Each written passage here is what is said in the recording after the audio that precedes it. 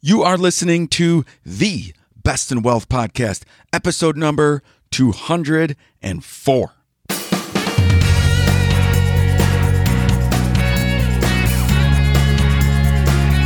This is the Best in Wealth Podcast, a show for successful family stewards who want real answers about wealth and investing so we can feel secure about our family's future.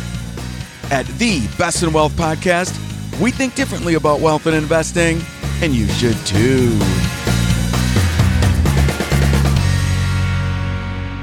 Well, hello everyone. My name is Scott Wellens, and I'm your host of the Best in Wealth Podcast. This is a show dedicated to helping real people, that is you, my friend, to build real wealth so together we can take family stewardship to the next level.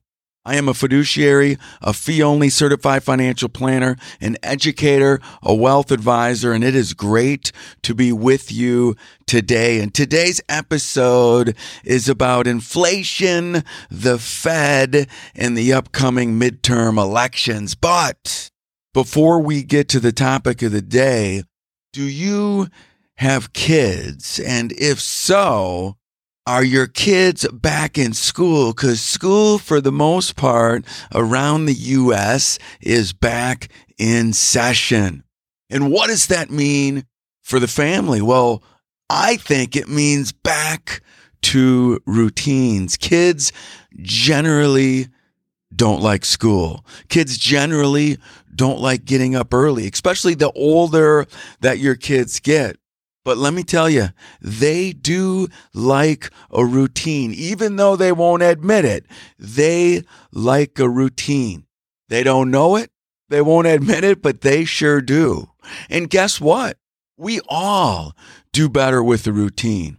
If you can work out the same time every morning or night, or eat breakfast the same time every day, go to school or go to work the same time every day, go to sleep the same time every day. Well, maybe not the exact same time, but you know what I'm saying. And I don't know about you, but for me and my kids, we're more pleasant to be around when we have a routine. We're in better moods when we have a routine. We get more accomplished during the day when we have a better routine. We eat better, we sleep better, and guess what? That makes for a much better life. Let's get to the topic of the day. All right, here we go.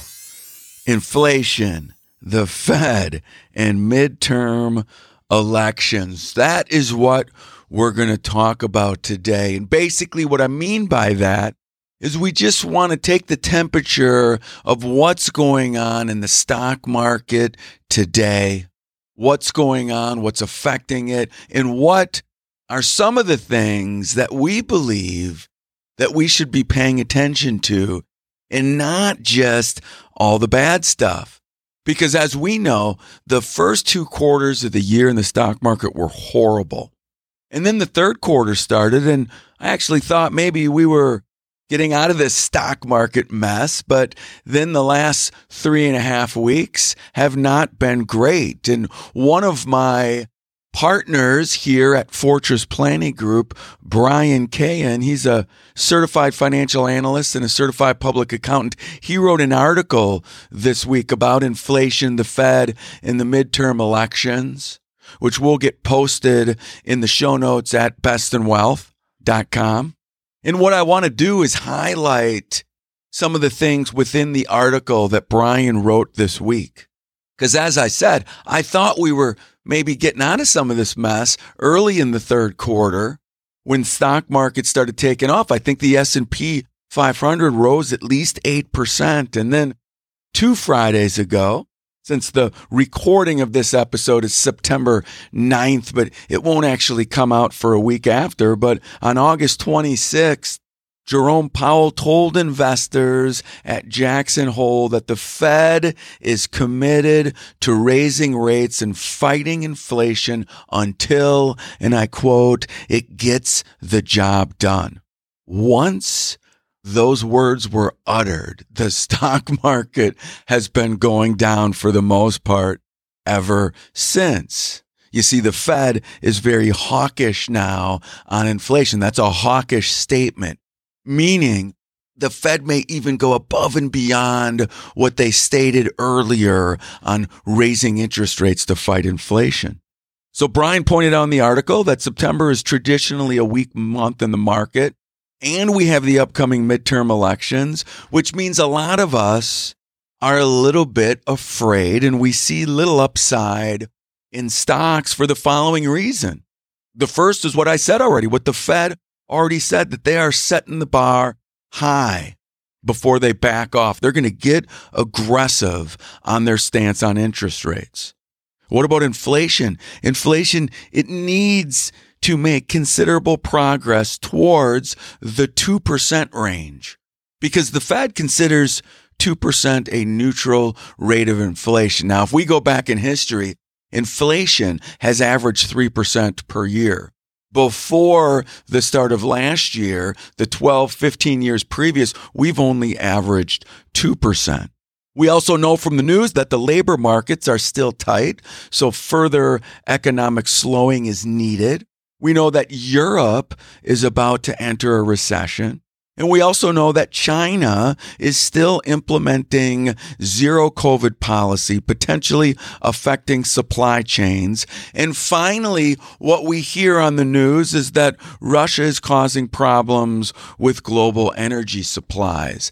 Add all that up, and you and I probably see little upside in stocks. And if you turn on the news, that's what you're going to hear over and over, these 7 points that Brian talks about in his article, with the biggest 3 being the Fed, inflation, and slowing economic growth.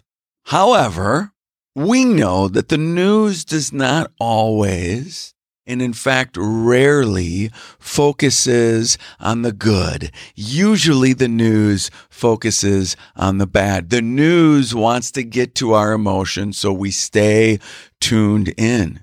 But I wanted to give you some insight on Brian's perspective in this article. The good things that are going on within the economy right now to give us hope for something other than a collapse the last part of 2022. So here are some things that were pointed out in the article. First, many leading indicators continue to point to deflation/disinflation. Over 40% of the components that make up the consumer price index have declined from their recent highs. That's good news. That's not something that we're concentrating on in the news right now. U.S. corporations remain impressively resilient, emerging from the global pandemic more efficiently and with better cost discipline. It is showing in the quarterly reports. U.S. corporations are also weathering the inflation surge impressively. These are good signs. This is good news for investors. This is news that we don't hear very often. And there's more. The U.S. economy has managed to absorb the rapid Fed rates thus far. Labor issues are improving, evidenced by last month's job reports showing an increase in the participation rate. Investor sentiment remains near rock bottom, worse than the great financial crisis by many metrics. Why is that good news? Because when investor sentiment is its lowest, that sometimes is a sign of the bottom. There's been a drop in energy, housing, and commodity markets, which helps support a lower inflation outlook. Remember, we were expected to get to $140 a barrel of oil. That was the prediction this summer. Yet currently, oil sits at $86 a barrel, which is below the Russia-Ukraine crisis levels. Oil was higher when the war started with Ukraine than 86 a barrel. And last week, ISM manufacturing prices paid index fell to the lowest levels of the year, in line with pre-pandemic figures. Those, my friends, are 8 positive signs that maybe, just maybe, we have some reason to believe that the remaining 2022 might have some positive outcomes. And there's one other reason that Brian points out in this article that we should potentially remain positive for the rest of 2022 is the upcoming midterm elections. Remember, midterms are Tuesday, November 8th. And Brian did some research. And in the 12 months prior to Election Day, market performance has historically been muted at best and generally very volatile, much like we're seeing right now. But the good news is, in the year after midterms, market returns, and this is the S&P 500. This is not something you can invest in. It's just an index. You can invest in an indexed fund that will do its best to mimic the S&P 500. But the S&P 500 market returns have averaged over 16% the year following midterms. And that is regardless of which party is in power.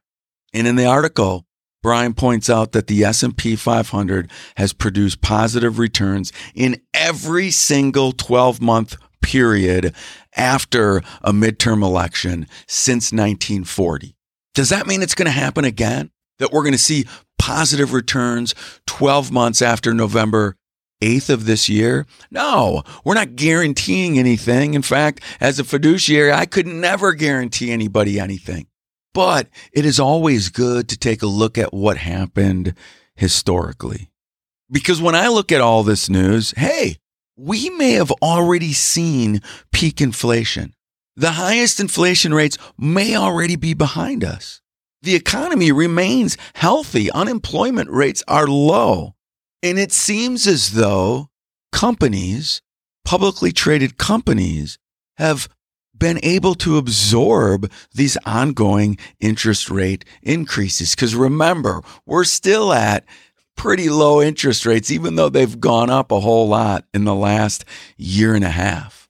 So as I say again, maybe, just maybe, the worst is behind us.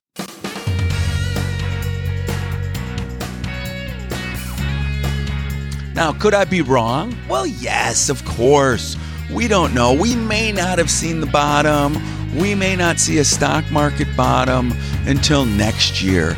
We don't know for sure. We don't have a crystal ball. But what we do know is that discipline is key. And so if we pay attention to the positive things, we will be more likely to stay disciplined. And going back to my opening, do you have a routine? Does your routine mean watching a lot of news? I did it once last week. Guess what? It wasn't a great outcome. I woke up, I went down to the gym, I turned on the news, and by the time I was done working out, I felt depressed because I didn't hear one good positive sign or positive story. But guess what? They are out there. They are out there. It depends what you concentrate on. If you're going to watch a lot of news, you're going to hear a lot of bad stuff because there's a lot of bad stuff to report on, but there's also a ton of good stuff. And we at Best in Wealth are going to continue to deliver you the positive things that are happening in the market and in the world so we can stay positive and so we can stay disciplined. Because at the end of the day, if you want the greatest chance for success for your family, for your 401k plan, for your IRA, for your retirement, you need to keep a positive outlook or you will make emotional decisions that could disrupt your retirement, could disrupt your 401k in the tunes of hundreds of thousands of dollars, depending on the size of your portfolio. So let's, as a Best in Wealth community, concentrate on the positive things. Let's make sure we know what's going on. We know the bad things, but let's concentrate on the good things. All right. That's all the time I have today. I hope everyone has an amazing week, and I'll see you all on the flip side. Bye-bye.